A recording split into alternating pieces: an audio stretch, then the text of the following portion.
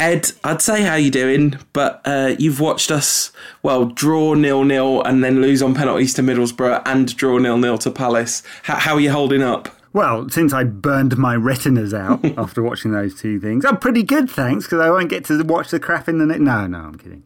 Yeah, I'm doing fine. It's been an interesting week, hasn't it? Yeah, it has. A month ago, we were top of the league, and it seems that the last couple of games have been something of a turning point in the attitude of fans towards Louis van Gaal. A great degree of antipathy and frustration bordering on the venomous leaking out, not just from your kind of, knee-jerk reaction, broad fan base, but those ever-loyal match-going Reds definitely made their feelings pretty clear, didn't they? They did, yeah. Well, we'll come on to that in a second, though.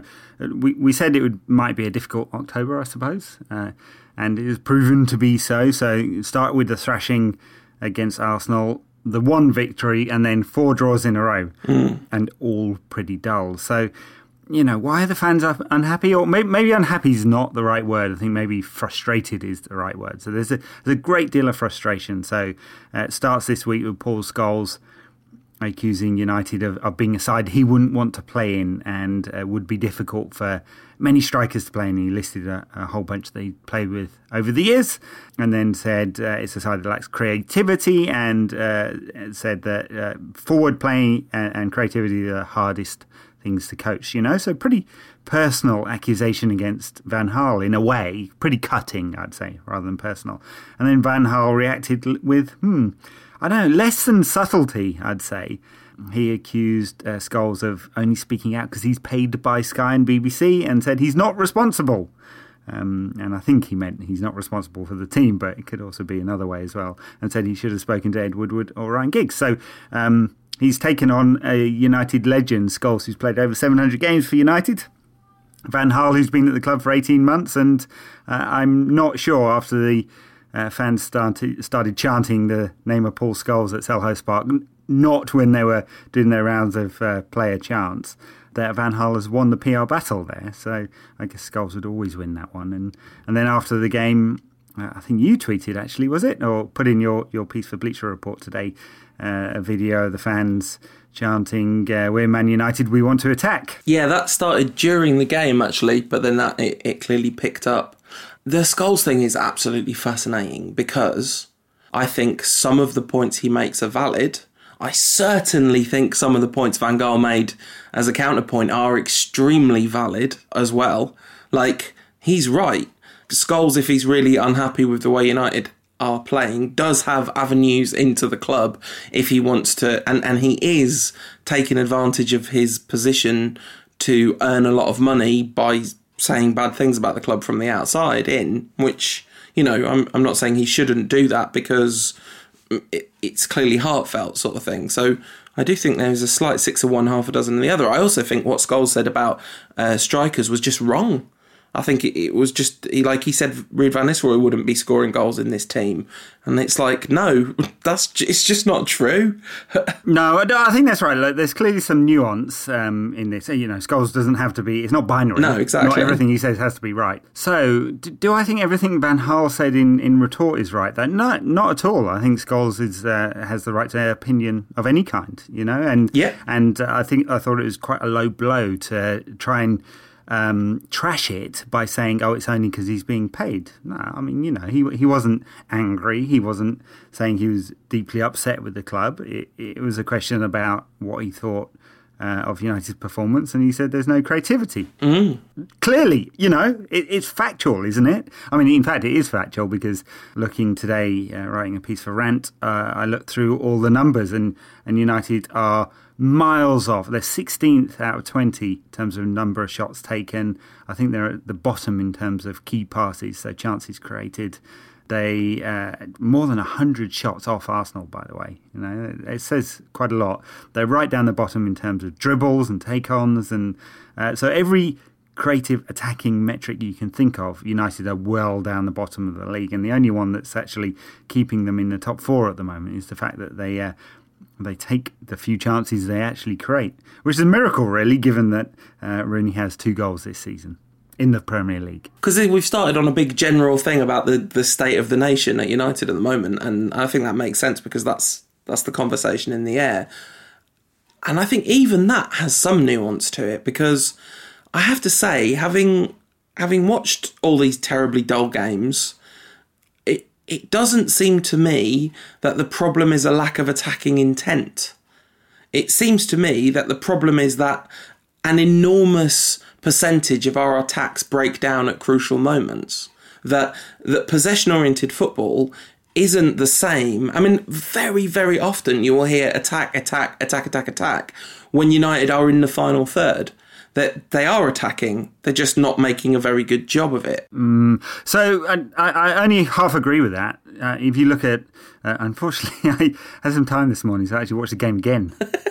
I'm so sorry to hear. I mean, no, listen, right? You just, those two things, that isn't A plus B equals C there, what you've just said. No, I had some time, so I watched the game again. I wanted to confirm whether it was quite as bad as I felt it was. Okay. Yeah. So, Look, anyway, there are a number of occasions where United players do not break forward, right? They don't break ahead of the ball. Yeah. So, and Rooney is so tactically indisciplined that is absolutely criminal. I mean, really, really criminal. And you know, it's got to the point where it is negligent of Van Gaal to pick him. Yeah, so absolutely. He didn't touch the ball once in the box against Palace. Widely tweeted that graphic, but it's because he's all over the pitch and no players are breaking ahead of the ball. So there was one stage where Rooney had the ball in midfield. He dropped really deep. He basically stood on the ball and then swept the ball right. He actually didn't hit a Hollywood ball. He hit a perfectly sensible ball right. But that's because there was no one ahead of him and he was in the centre circle, right? So there's just nobody within the United side breaking ahead of the ball at the moment. Rooney's absolutely refusing to play as a proper number 9, and our best player, or most attacking player, the one most likely to score a goal, Martial, is sidelined. You know, literally on the sideline, and it's just all wrong. And that thing about not breaking ahead of the ball, not getting players into attacking positions, is definitely tactical. You know, the most ambitious side at Selhurst Park was Palace by miles. Yeah, and there's definitely an issue with the attacking play, but you have got players, I mean, like, especially Martial, you've got players prepared to run with the ball at the opposition, and you've got players prepared to, like, it's interesting that you talk about players not breaking ahead of the ball, because one thing that the side is constantly being accused of is passing the ball backwards and sideways, not without merit are they being accused of that. But you watch them and they're looking for a forward pass. It's not like you've got players who are not interested in passing the ball forward or have had that drilled out of them somehow and that they're prioritising a sideward pass. They're all looking forward first. But as you say, there's just not enough movement ahead of them. And how much of that is tactical and how much of it is personnel and balance in terms of selection, and how much of it is to do with the fact that if you transplanted, this is the point that Scholes was making about Van Nistelrooy, this is where it feels so wide of the mark, because in that system you need your number 9 to do two things. You need them to create space for the wide attackers, and you need them to use the ball well, and if they're not doing one, they have to definitely be doing the other, and Rooney is very definitively doing neither of those things at the moment. Yeah.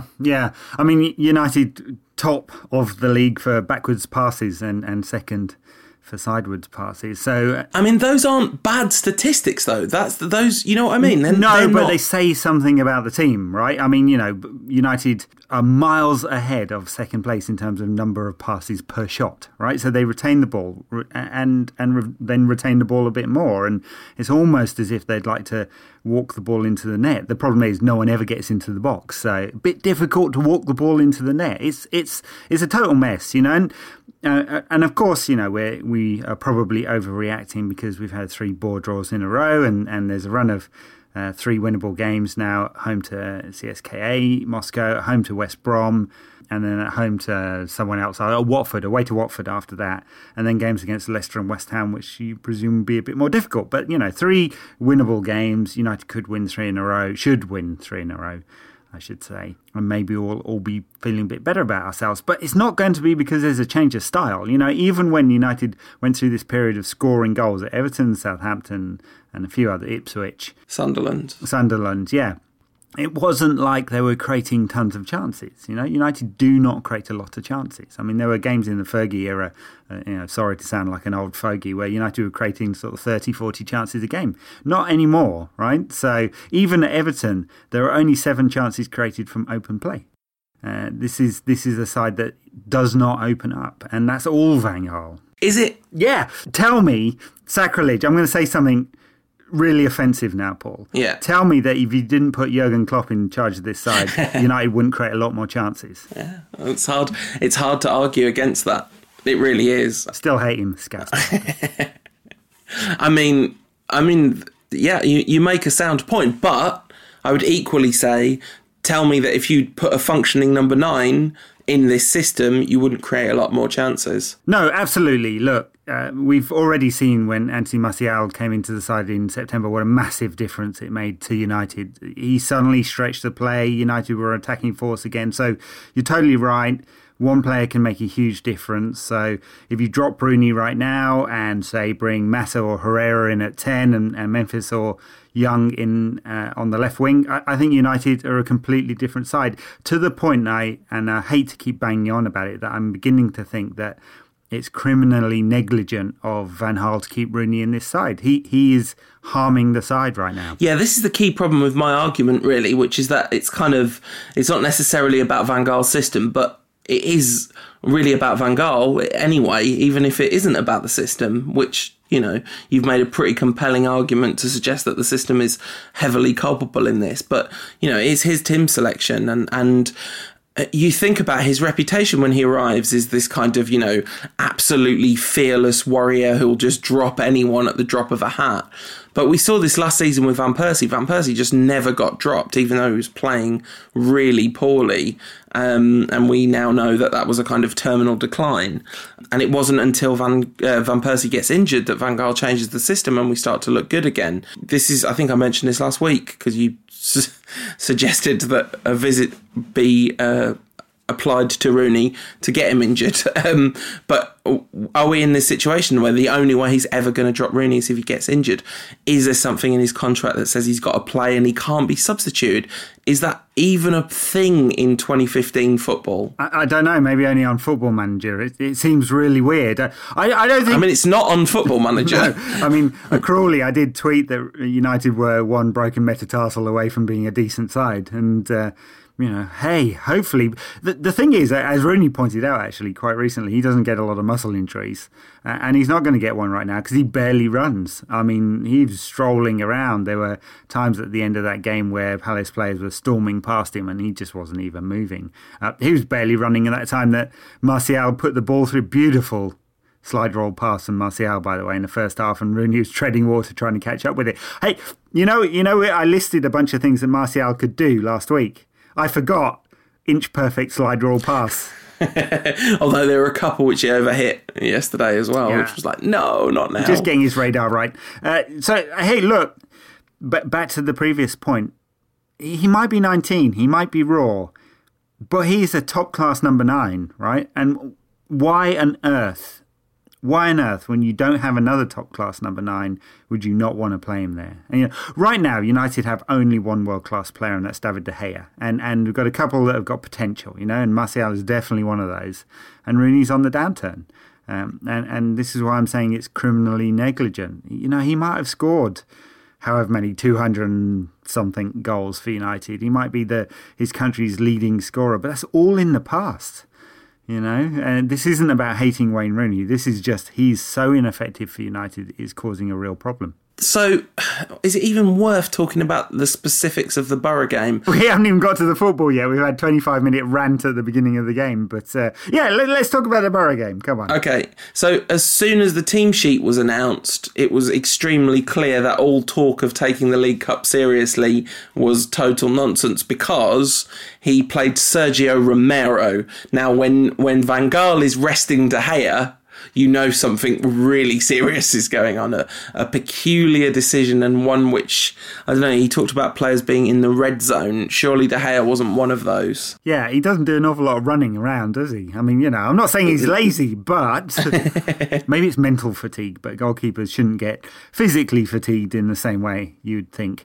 So yeah, a little strange. And they played a lot of youngsters up front, which in a way was a brave decision, in a way pointed to perhaps a more flexible formation up there. It didn't help, did it? United really weren't any more creative, and it was a really, really dire game, except for about 10 minutes of extra time when it opened up. Yeah, just the last few minutes of normal time as well. Oh, and of course the most remarkable thing that's ever happened in a football match happened. How can we not talk about it? If you haven't read Andy Thomas's 600-word analysis of the Blint own goal that was cancelled, pause this, go and read that on SB Nation, then come back and carry on listening. A comedy of errors of near unparalleled proportions. First of all, a Middlesbrough player gets the ball nicked off him by Fellaini, and Fellaini goes to clear it but gets his feet wrong, so it bounces backwards towards United's goal. Then a Middlesbrough player manages to flick it out of his feet with a back heel into the path of his mate, who hits what looks like a very, very savable shot towards Sergio Romero, but no, Romero somehow misses it, and it bounces off the inside of the post and back out to Daley Blind, who's got no one for miles around him and is very safe to comfortably, and using all of his football intelligence, clear the ball to safety. But instead, he absolutely spanners it into his own net. And you know that he didn't know he was offside because he grabs his head in both hands in that moment immediately. Like, what on earth have I just done? And then it's all right. It was a world-class finish. Undoubtedly. I mean, from such an acute angle, and he didn't hold back. He absolutely leathered him. Amazing. Yeah. I actually wanted it to be a goal because, he's been robbed of that moment now. Romero also contributing a near farcical own goal by missing a back pass, which sadly narrowly trickled wide. I say sadly because we'd have been spared having to stay up late to watch those penalties. Yes. Oh dear, Romero. It just makes me think back. That moment makes me think back to all those people who were arguing that he would be a good replacement. In fact, some people were saying he was a better goalkeeper than David De Gea. Well, David James said that 3 weeks ago. I know. David James has clearly gone prematurely senile. There were actual people, actual United fans arguing this. Actual, real ones, real. Yeah. It does not. It almost doesn't compute as much as actually playing Wayne Rooney at the moment. Rooney came on at half-time in that game for James Wilson because that was what the game needed. That one felt like a low blow. Sorry, everybody. That one felt unnecessary. I think all the previous Rooney bashing this week was entirely justified by events, and it isn't actually Rooney bashing, but his analysis. That one, I'll acknowledge. I hold my hands up. I deserve a yellow card for that one. God, I mean, imagine you're James Wilson, right? You're desperate to get a few chances. He's barely played this season, and he's a young player. People have a lot of belief in James Wilson. He needs to grow. He needs games. He gets a game in the Capital One Cup. And what happens to you? You bring on... Oh, geez. I mean, he was injured, Wilson was, so that's it wasn't like he was swapped for playing badly or anything. Yeah, look, there were other options. They could have played Sergio Romero up there. Yeah. Lingard kind of grew into the game later on, and as did Pereira, who took his penalty in a manner which embarrassed his more senior colleagues. Michael Carrick playing in midfield, who I think might be entering the career red zone. Many have been prematurely accused of entering the career red zone, but I wonder about Carrick. The last 2 games he's played, Arsenal, Borough. Not been good, but he's not playing a lot, so he's probably a little rusty as well. But yeah, he wasn't good. He may well be on the downturn. When does his contract run out? I think it might be in the summer, actually. So right. I wonder whether we'll get a new one. We might be seeing end stage Carrick. Yeah, absolutely. Anyone else worthy of a mention in that game? Borough? No, I don't think so.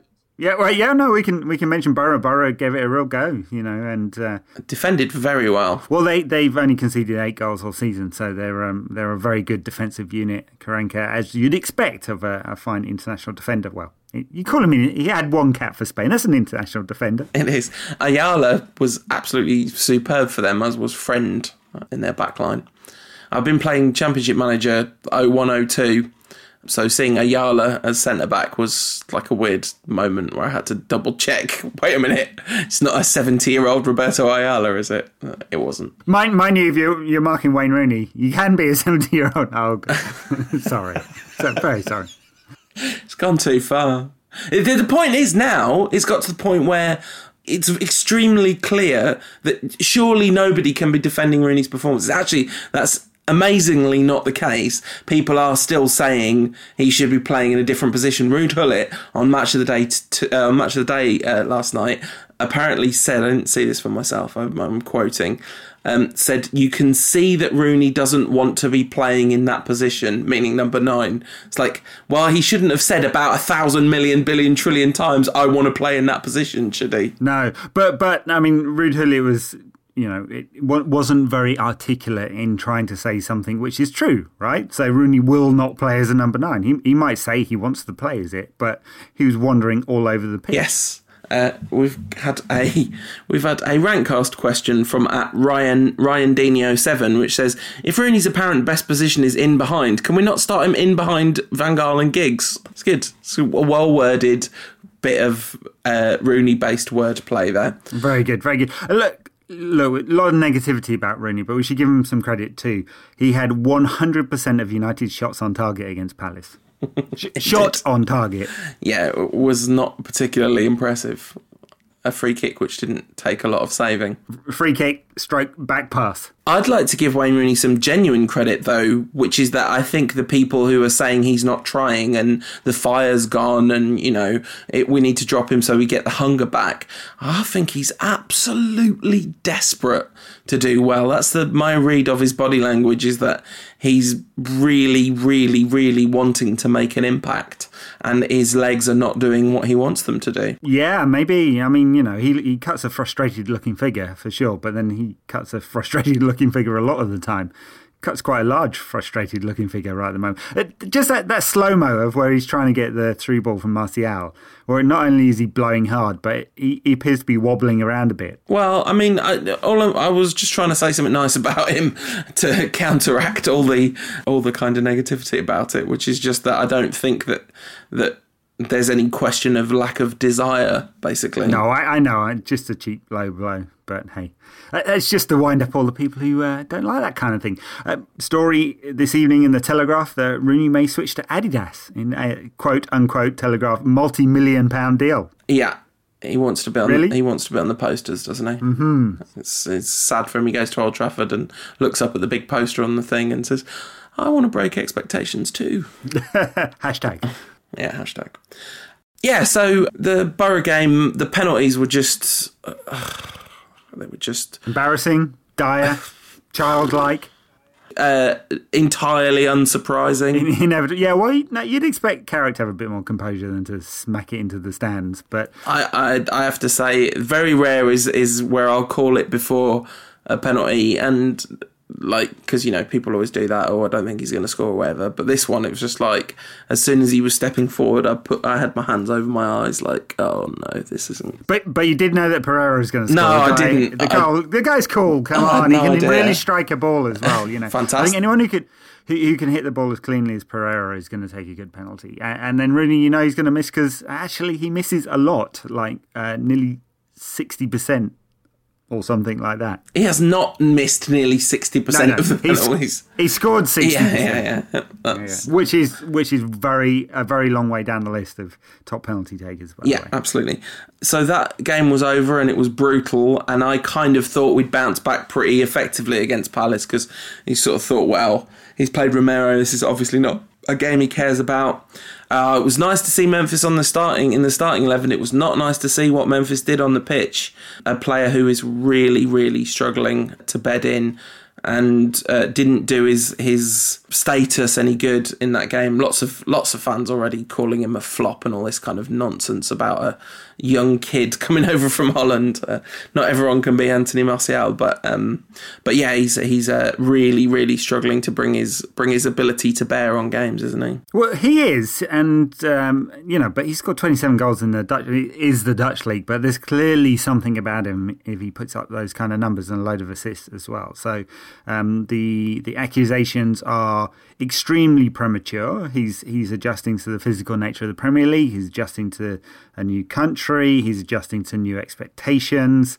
He needs to adjust to the professionalism required of a player at Manchester United as well. And I hope Van Gaal will help him, or perhaps Ryan Giggs, who knows the temptations, I suppose, will help him along the way with that thing. So it's extremely premature. Look, would you accuse Jesse Lingard of being a flop? I mean, he's older than Memphis. He's barely played for United, not really achieved much. No, of course you wouldn't, right? So I think obviously the amount of money has increased expectation, and Anthony Martial's explosive start to life at United has kind of shown fans what can be achieved. But Martial's an exception, not the rule, and many players have come to United and struggled, or come to England and struggled, and especially young ones. Absolutely. And also Martial did cost about twice as much as Memphis as well, so the fact that he's played twice as well is, well, probably a lot more than twice as well. But anyway, talking of players, young players that have struggled when they came to England, Cristiano Ronaldo didn't have a particularly easy time in his first season, did he?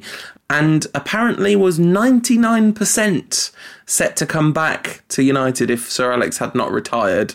Patrice Evra, in an interview with the Sunday Times that came out today, with some very interesting words. Yeah, so Fergie failed to follow through on two key things, right? One was making sure Ronaldo had signed, and the other was making sure Rooney had signed for Chelsea. Yes.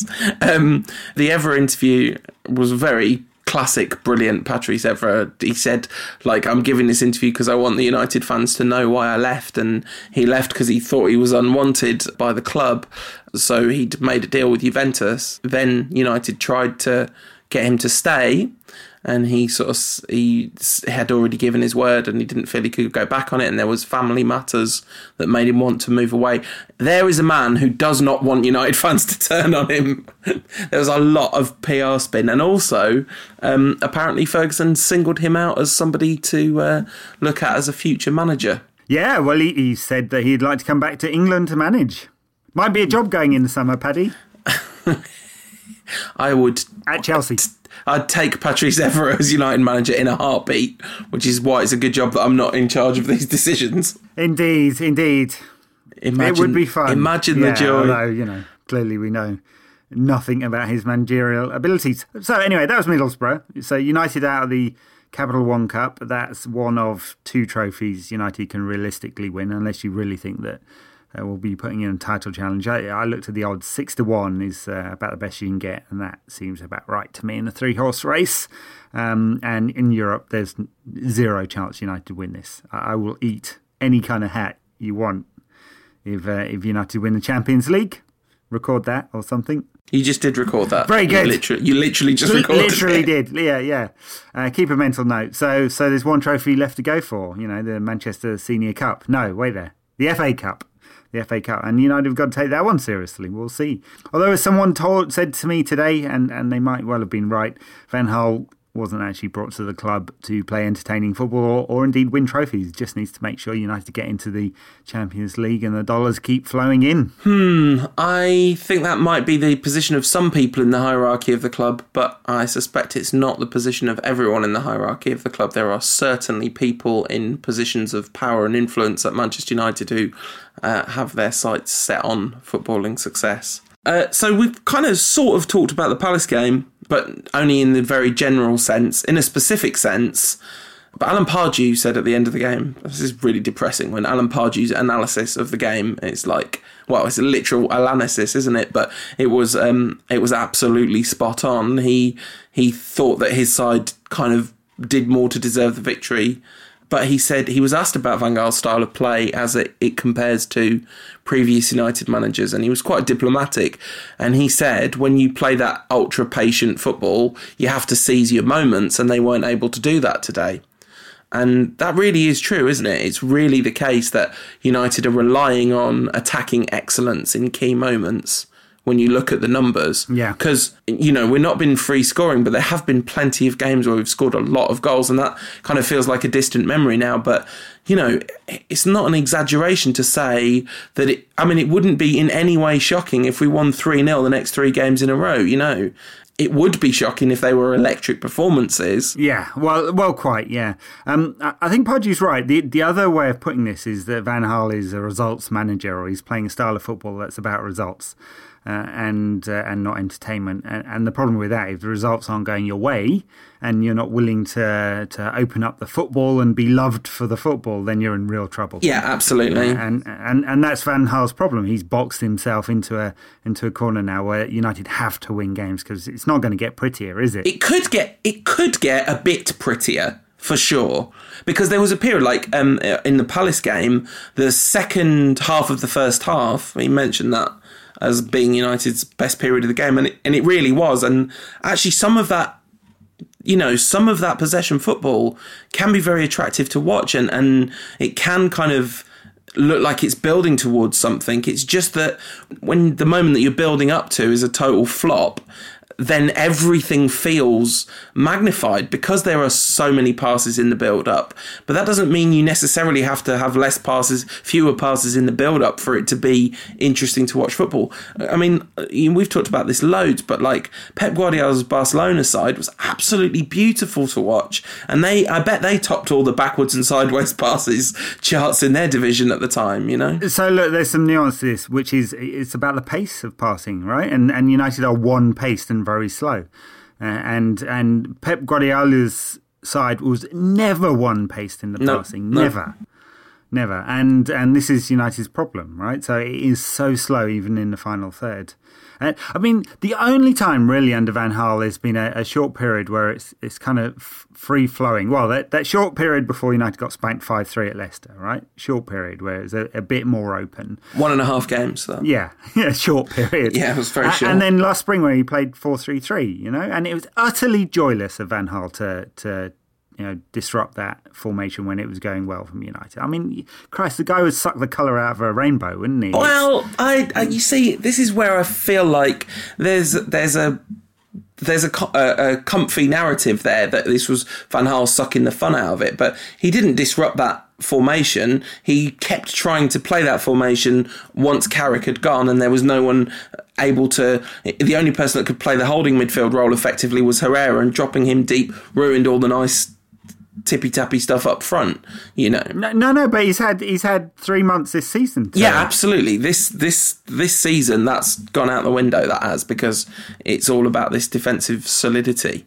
And this is the other thing that, like, there is a point to be made here. You know, Paul Scholes said he wouldn't particularly want to play against this team, but he did also say you wouldn't want to play against this team.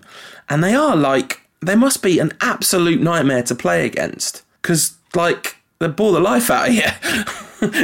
Yeah, I was going to say, are they? Because I think, you know, sure, United keep the retain the ball, highest ball retention possession stats in the league, but create so few chances. Just so few shots on goal. Is that a nightmare to play against? I don't think so. It's all in front of you all the time, you know. And most of the time, the way you deal with that is just play really narrow. We said it in the summer in the preview.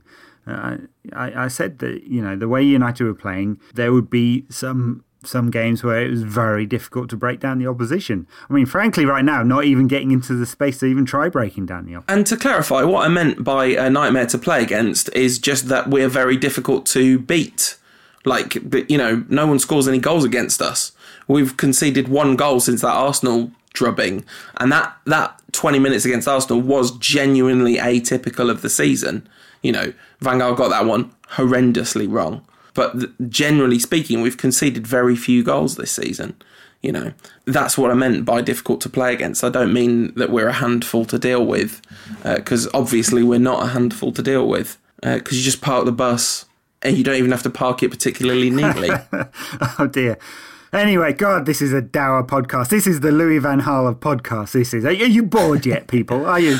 I tell you, the other thing is, like, people say you could suck the fun out of anything. And, like, someone was like, oh, I wouldn't like to go to a party hosted by Louis van Gaal. Party hosted by Louis van Gaal would be absolutely amazing. It would be a total rage. You see him dancing on that canal boat at Amsterdam Gay Pride. You know, this man is he's a party animal. The problem is there's something gets lost in translation with the football. Should we take some Twitter questions? This is not necessarily the best way to cheer everyone up, but let's go for it. All right. Talking of cheering, at CD5442 says, "Is this team worse and more boring than the 04-05 Annus Horribilis?" Oh God, I don't like to talk about 04-05. It's got a mental scar.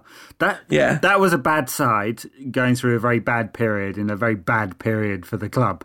Yeah. That was not good. I mean, they were weren't Middlesbrough involved in a heavy defeat around that sort of October, yes. November time? I seem to remember. I believe it was this week that year. Yeah, not awesome that period. And United knocked out the Champions League and stuff like that. So that wasn't great. And obviously Chelsea were going all guns and stuff like that. But I'm not sure it was as dull as this. I think the one thing we can say for sure is you'd rather be in the position we're in now than the position we were in then, because the squad is excellent now compared to what it was then. There's a few key gaps where we haven't got like really brilliant cover, but actually the squad is pretty well catered for. There's very few positions in the pitch which are a worry. You might want to worry about right back at the moment, given Matteo Darmian's dreadful fall. What's happened to him? I know. At JB73 says, "Is the injury to Shaw a huge factor in our lack of goals, coupled with Darmian's poor form on the right?" It's definitely not helping. Darmian, that one's confusing. Is it to do with the fact that, people say like maybe Mata's not giving him a lot of cover, but actually they work quite well together, Mata and Darmian. It looks like sort of a few bits of individual decision making. I don't know that I think he's been as bad as other people seem to think he's been. No, and Van Gaal has hauled him off 3 times. Christ, if you're having a bad game and you get hauled off and your name's not Rooney, no. It's peculiar because every time he has a bad game, Van Gaal pulls him off, and he's had a few, and he's struggled a bit against pace, and he's made a few mistakes, and let's hope the form of the sort of early season comes back, because he was very good, but he has faced some kind of quick and direct players, and that seems to be what he struggles against most. At Nasha_Hassan says, "Would we be in a better position?" He doesn't mean league position, I think he means overall state. If we were managed by someone else. Obviously that depends on who the someone else is, doesn't it? But I think there's definitely managers that would have us in a better state and definitely managers that would have us in a much worse state. I maintain that whoever takes over from Van Gaal is going to have a lovely time of it, because he's going to have an extremely well-drilled squad who presumably are going to be very excited about the prospect of being let off the leash a bit. Yeah, I couldn't give you a name of who would do a better job than Van Gaal right now. His record says that he will get United into a position where this club is winning again. And he says it's a process that takes 3 years. I think the problem I have right now is that maybe it takes a process of 3 years to get United back into a title-challenging team. That means after the summer, presumably with some turnover of players and a bit more spending, United have a real go at it next season. Fair enough. It does not take 3 years to produce a team that should play in a more exciting attacking manner. It just does not. And he wasn't talking about that because he just doesn't give a crap about that. And he's blind to the will of the fans. Well, not blind to it, but he cares only superficially. At Joe Greeny says, "Does Van Gaal finally understand the fans' frustration?" So the fans were singing, "We're Man United, we want to attack," and all that. And I was sat in the press conference afterwards, kind of trying to work out whether to ask him about that or not. And I just thought, you know what? I really wanted, I knew I was going to be writing about that, because it was easily the most noteworthy thing about the game from a United's perspective was the sense that this was the one where that he really did lose a lot of goodwill. It was tangible. So I asked him, and there was no apology whatsoever. He, in fact, sort of said this is one of 2 games this season where we've not been the better side away from home, which me and you were talking about that before the podcast, and it's just not true.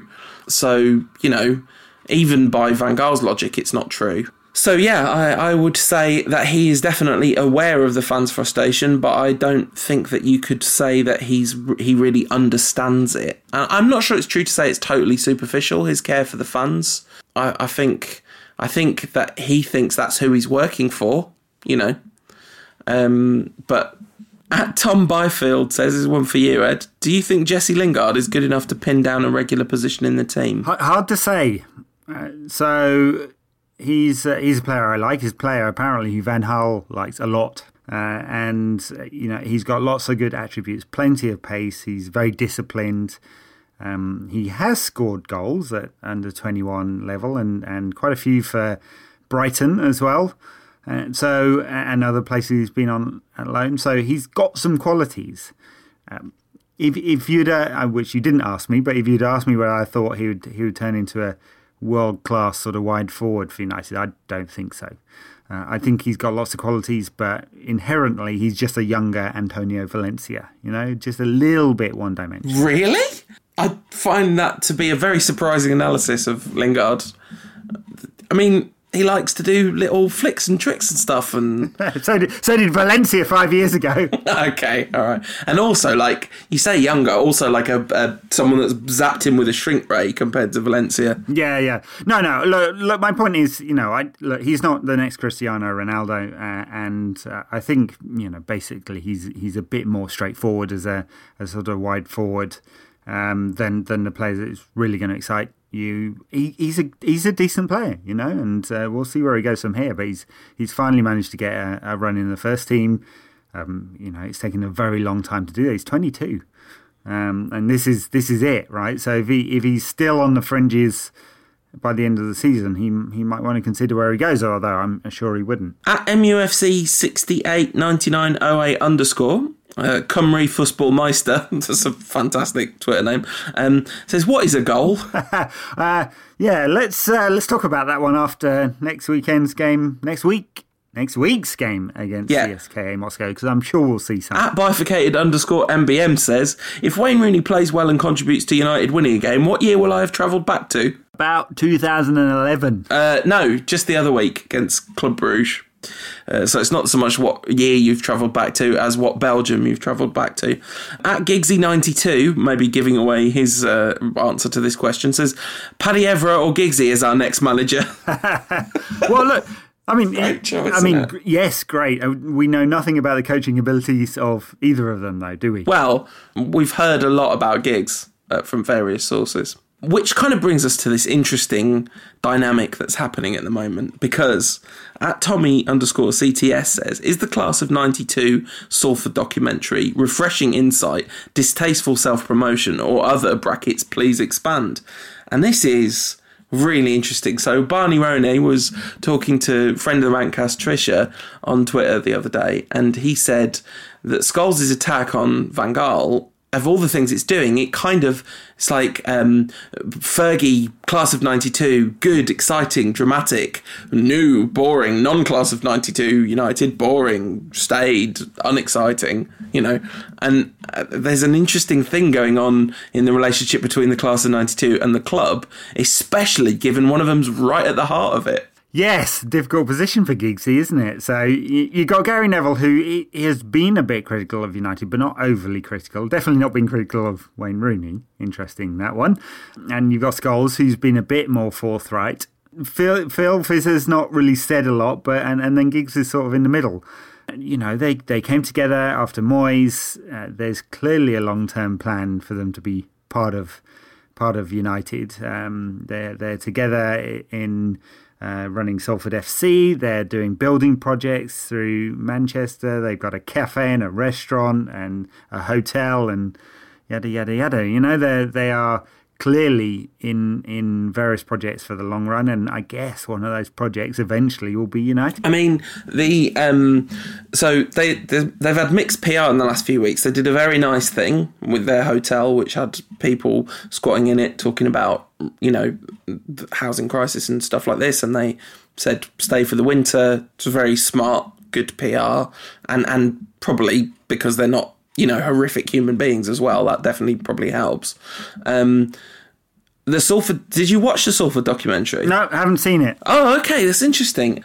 It's an interesting programme. There's definitely a controlled element to it. It's interesting to see the way they're portrayed in that show. It's different to, the actual Class of 92 documentary, which is a sort of a deliberately rose-tinted spectacles piece, as well it should be, because it's about something absolutely perfect, whereas this isn't about something perfect. This is about something where there's actually quite a lot of murky waters in it. The Salford project, they changed the colour of the shirt, they changed the badge, they brought in a billionaire investor who, then is also the co-owner of a club that United could potentially face in the Champions League. And Giggs is, certainly a club United could do transfer dealings with. And Giggs is assistant manager of United and an owner of Salford. And, it's...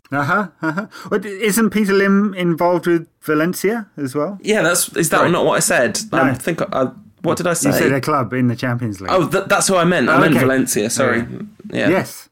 Well, absolutely. Where Phil Neville happens to be assistant manager. Yeah, it's all very incestuous, isn't it? Salford versus United, third round in the FA Cup. Salford still in the FA Cup? No, I know this because of the documentary. Spoiler warning, they get knocked out in the first episode. You should watch it, though. It's really good and interesting. I will do, just not had the time. Yeah, I do plan to. FC United play Monday week, don't they? Very angry about being their fixture being moved for television, protested to the FA, who told them they had to do it, and then told them they had to set prices higher than their normal prices as well. Which the club are going to cover, right? That's how they're going to handle that. That's right. Well, they actually got agreement from Chesterfield to reduce the price. So in the end, instead of giving a voucher, which is what they were going to do, they are now charging £9 to go to the game. And Salford and FC United are very different. Yeah. It's a very different picture. Salford is... Can't help thinking Salford's a business proposition to a certain extent. And the kind of self-promotion side of it, in a way, I think, you say shameless self-promotion, Tom mentioned that in the question, and I think, well, why should they be ashamed of promoting what they're doing? Why should they be ashamed of that? I'm not sure it's a matter of to use shame as a kind of concept because, No, right. No, look, they've got a bunch of business propositions. They are multiple millionaires in the tens of millions, not the hundreds or billions, right? So they are starting at one end of their investment cycle path journey. And I'm sure the idea is to get even more fabulously wealthy from their various projects. Salford might be one of those projects. I mean, they've talked about getting high into the Football League, haven't they? And that would do very nicely for them if they managed it. It cost a lot as well. That old joke about how do you make a small fortune out of football. Start with a large one. Well, they've kind of done that though, haven't they? And they brought Peter Lim in, who has got a large one, yeah. Covers that side of things. But it's all interesting, and that whole dynamic is going to be fascinating to watch play out. And I think lots of people make lots of very grand statements about what they think is going on behind the scenes in that, but I don't think anyone really knows where Giggs stands on Van Gaal, where Scholes and Giggs stand on the kind of relationship between Scholes and Van Gaal now, which has obviously been really soured. But do we have any doubt that if the opportunity presents itself, Giggs will definitely stab Van Gaal in the back? I mean, let's not doubt that.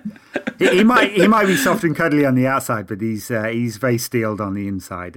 He knifed David Moyes good and proper, didn't he? David Moyes, by the way, who still hasn't been sacked at Real Sociedad, even though they're one place off the relegation zone, lost at the weekend to Celta Vigo. A couple of people said they enjoyed us doing a little bit of general Premier League chat last time, so very briefly, someone who hasn't been sacked yet is Jose Mourinho.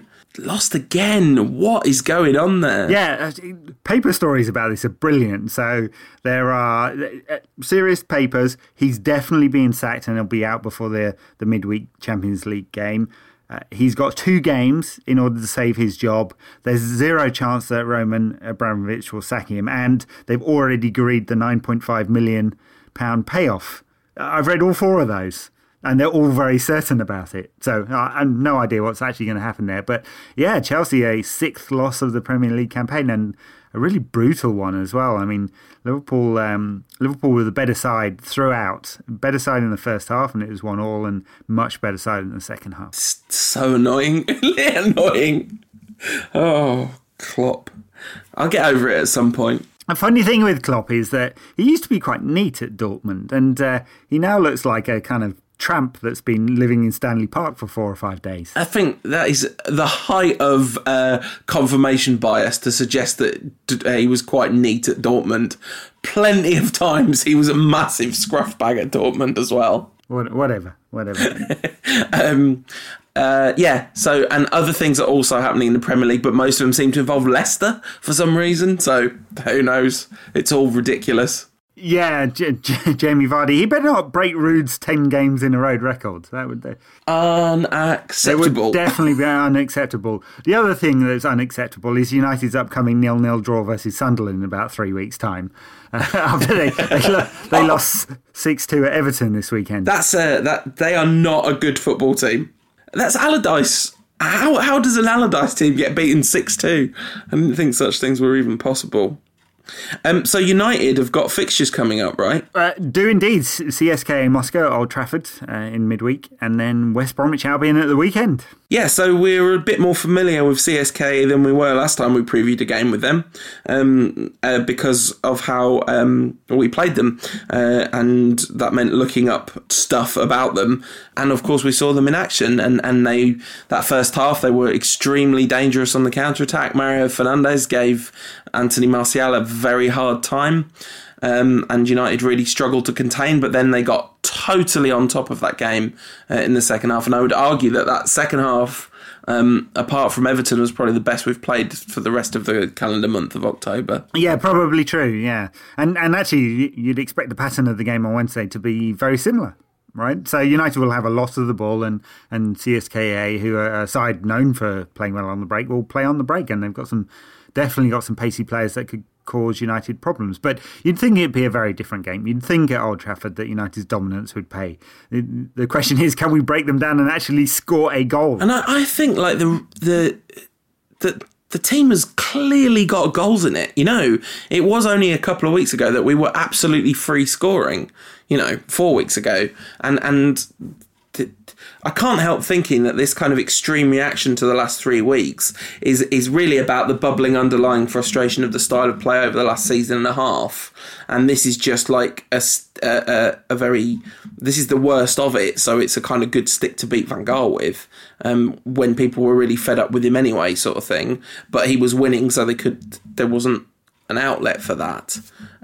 So I can't help thinking this few weeks is going to end up looking a bit like a blip when you look at our fixture list. Maybe that is too optimistic, as something I've frequently accused of being. But, the fixture list does, on paper, get easier from here on out. Yeah, well, I mean, there are definitely tough games to come, but the next 6 games are winnable. CSKA, West Brom, Watford, Leicester, West Ham and PSV, right? So, I mean, some tough games in there, but look, it's not Barcelona in the Champions League final in 2009, right? Put it into perspective. It's there are 6 games that United could win, so we could be having a very different conversation in a week's time. Let's hope we are, eh?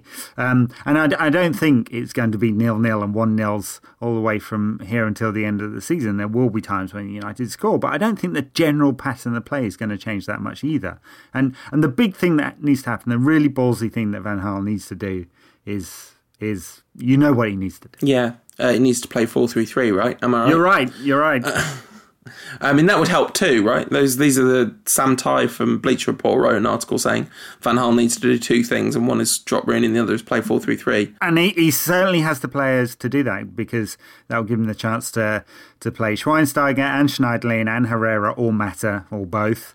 Both probably Mata sort of wider right and Herrera and Mata combining, and Martial up front and Depay or Young on the left, right? And suddenly you've got a proper sort of Dutch-style 4-3-3 with the right balance in midfield, and it would look a lot nicer. Yeah, can't help thinking that's the case, and I can't help thinking we might not see that. But the other thing is that generally speaking, when there's if you think about the whole time Van Gaal's been at United, people have got really annoyed with him for doing something for slightly too long, and then he's changed and generally done what the general tone of conversation wants him to do. Went from playing free at the back, eventually just gave up on that because it clearly wasn't working, went with the kind of diamond that people were asking for, brought Herrera into the side again this season, brought Herrera back into the side when the big outcry was around about that. So actually, I wouldn't be totally shocked if in a month or two we are seeing 4-3-3 without Rooney in the team. But I also wouldn't be shocked if Rooney never gets dropped unless he gets injured. Yeah. Let's see. Let's follow. Well, I was going to say let's follow this as the season goes on. Clearly, we're going to follow this as the season goes on. I wonder if the narrative is not that Rooney gets accommodated this season, then after his we haven't talked about this, after his testimonial, hard-earned Dwayne, and in early August he gets shunted off to Everton. This is where I think the conversation about Rooney's current form is really negatively tainting the testimonial conversation, because why on earth shouldn't a player who has, like, whatever happened with the transfer... Well, you've just answered your own question there, mate. But, I mean, Rio Ferdinand had a big contractual kerfuffle. Roy Keane had a big contractual kerfuffle. And they both got well-deserved testimonials, and Rooney has, like, given his whole career to United, and it's not like he's trying to pocket the cash or anything. No, sure. I don't see why he doesn't deserve one, really. No, well, look, I think it's two things. It's the current narrative around Rooney and him being that abysmal, and the fact that twice he's done a little bit more than Ruud and Keane and others have done, and pretty much agreed a transfer. Look, if Chelsea had come in with a bid that United had accepted, or if United had accepted the bid, Rooney would have agreed a contract within hours, right? There wouldn't be months in negotiation. So it was done, and same with City in 2010. So that's why it feels a bit like, But I just think that there's been enough water under the bridge since the City one, and that the Chelsea one was very different, and actually, given the way that Ferguson treated him in his last season, was pretty reasonable for Rooney to say, well, okay, I'll go somewhere else then if you don't. If I'm not an important part of this team, I want to spend my last years as an important part of a team somewhere. It was a good plan all round. Spoiled by David Moyes. Look, seriously, I don't mind that he's got a testimonial, but I can understand why there might be a few cynical comments on Twitter and elsewhere. I also understand why there are cynical comments, but I think that there does need to be a opposition voice to that cynicism that says, here is a player who has given United fans a lot of really, really, really fantastic moments, so... West Brom are probably not going to give United fans many fantastic moments, although a player who is beloved and would have no problem getting a testimonial will be playing for them in Darren Fletcher. Their results are the kind of mixed bag that you would expect. They concede quite a lot more goals than you would be expecting for a Pulis side, but there's an awful lot of nils in their results as well. This version of the fixture last season was as bad as anything else that's been served up under Van Gaal. That was the game with Fellaini up front with Van Persie and Rooney behind him. Yes, that was a total mess, that one. Yeah, a real mess, which isn't normally the accusation with Van Gaal, but yeah, that was not good. West Brom, they're mid-table, and they win some and they lose some. Lost at the weekend to Leicester, as everyone is doing at the moment, it seems, and had a couple of victories before that, so it will be an interesting game. But at Old Trafford, you wouldn't expect West Brom to do much, but then it's the same old, right? Can United break out of this kind of slow pattern up front and score enough goals? But West Brom are a bit of a sieve. They're not as agricultural as previous Pulis sides. They're not as in your face, so I wouldn't expect too much trouble from them. No, and a couple of wins on a bounce and everything looks a little bit rosier, doesn't it? Especially if they can put some half-decent functioning football together. So yeah, October is over. It was a very tough test, and we said at the beginning of October that we'd know more about where United are. The 5 things we've learned from this month wouldn't be pretty, would they?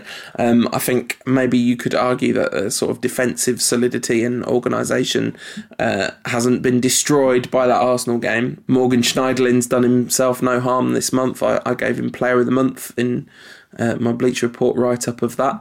I thought he was very good a number of times for us. Right, yep. I think This month, he's and- grown, definitely grown. And Chris Smalling has been excellent all the way through, obviously, now. That's just... That doesn't need to be said. Nope. But yeah, we need November to be Golvember more like. Yeah, and I think it will be good, you know. CSKA, West Brom, Watford, PSV. I think United will win 4 out of 4 there. And then we go to Leicester and they'll put 6 past us or something. Yeah, like we're not going to beat Leicester away. It's just not going to happen. That'll be the game in which Jamie Vardy scores his 15th goal in 15 games. At least it's not a game where he can beat Ruud's record. Maybe we'll like just bore Leicester fans to sleep. Oh, I was sat in this like press overflow box thing, which was a mixture of press and Crystal Palace friends and family seats. What, a big-time journalist like you not getting a proper press seat? Lol, a big-time journalist like me. But the chap sat next to me was a Palace fan, and he said about, I don't know, 40 minutes in, went, just a bit flat, isn't it? And it's like, welcome to watching Man United.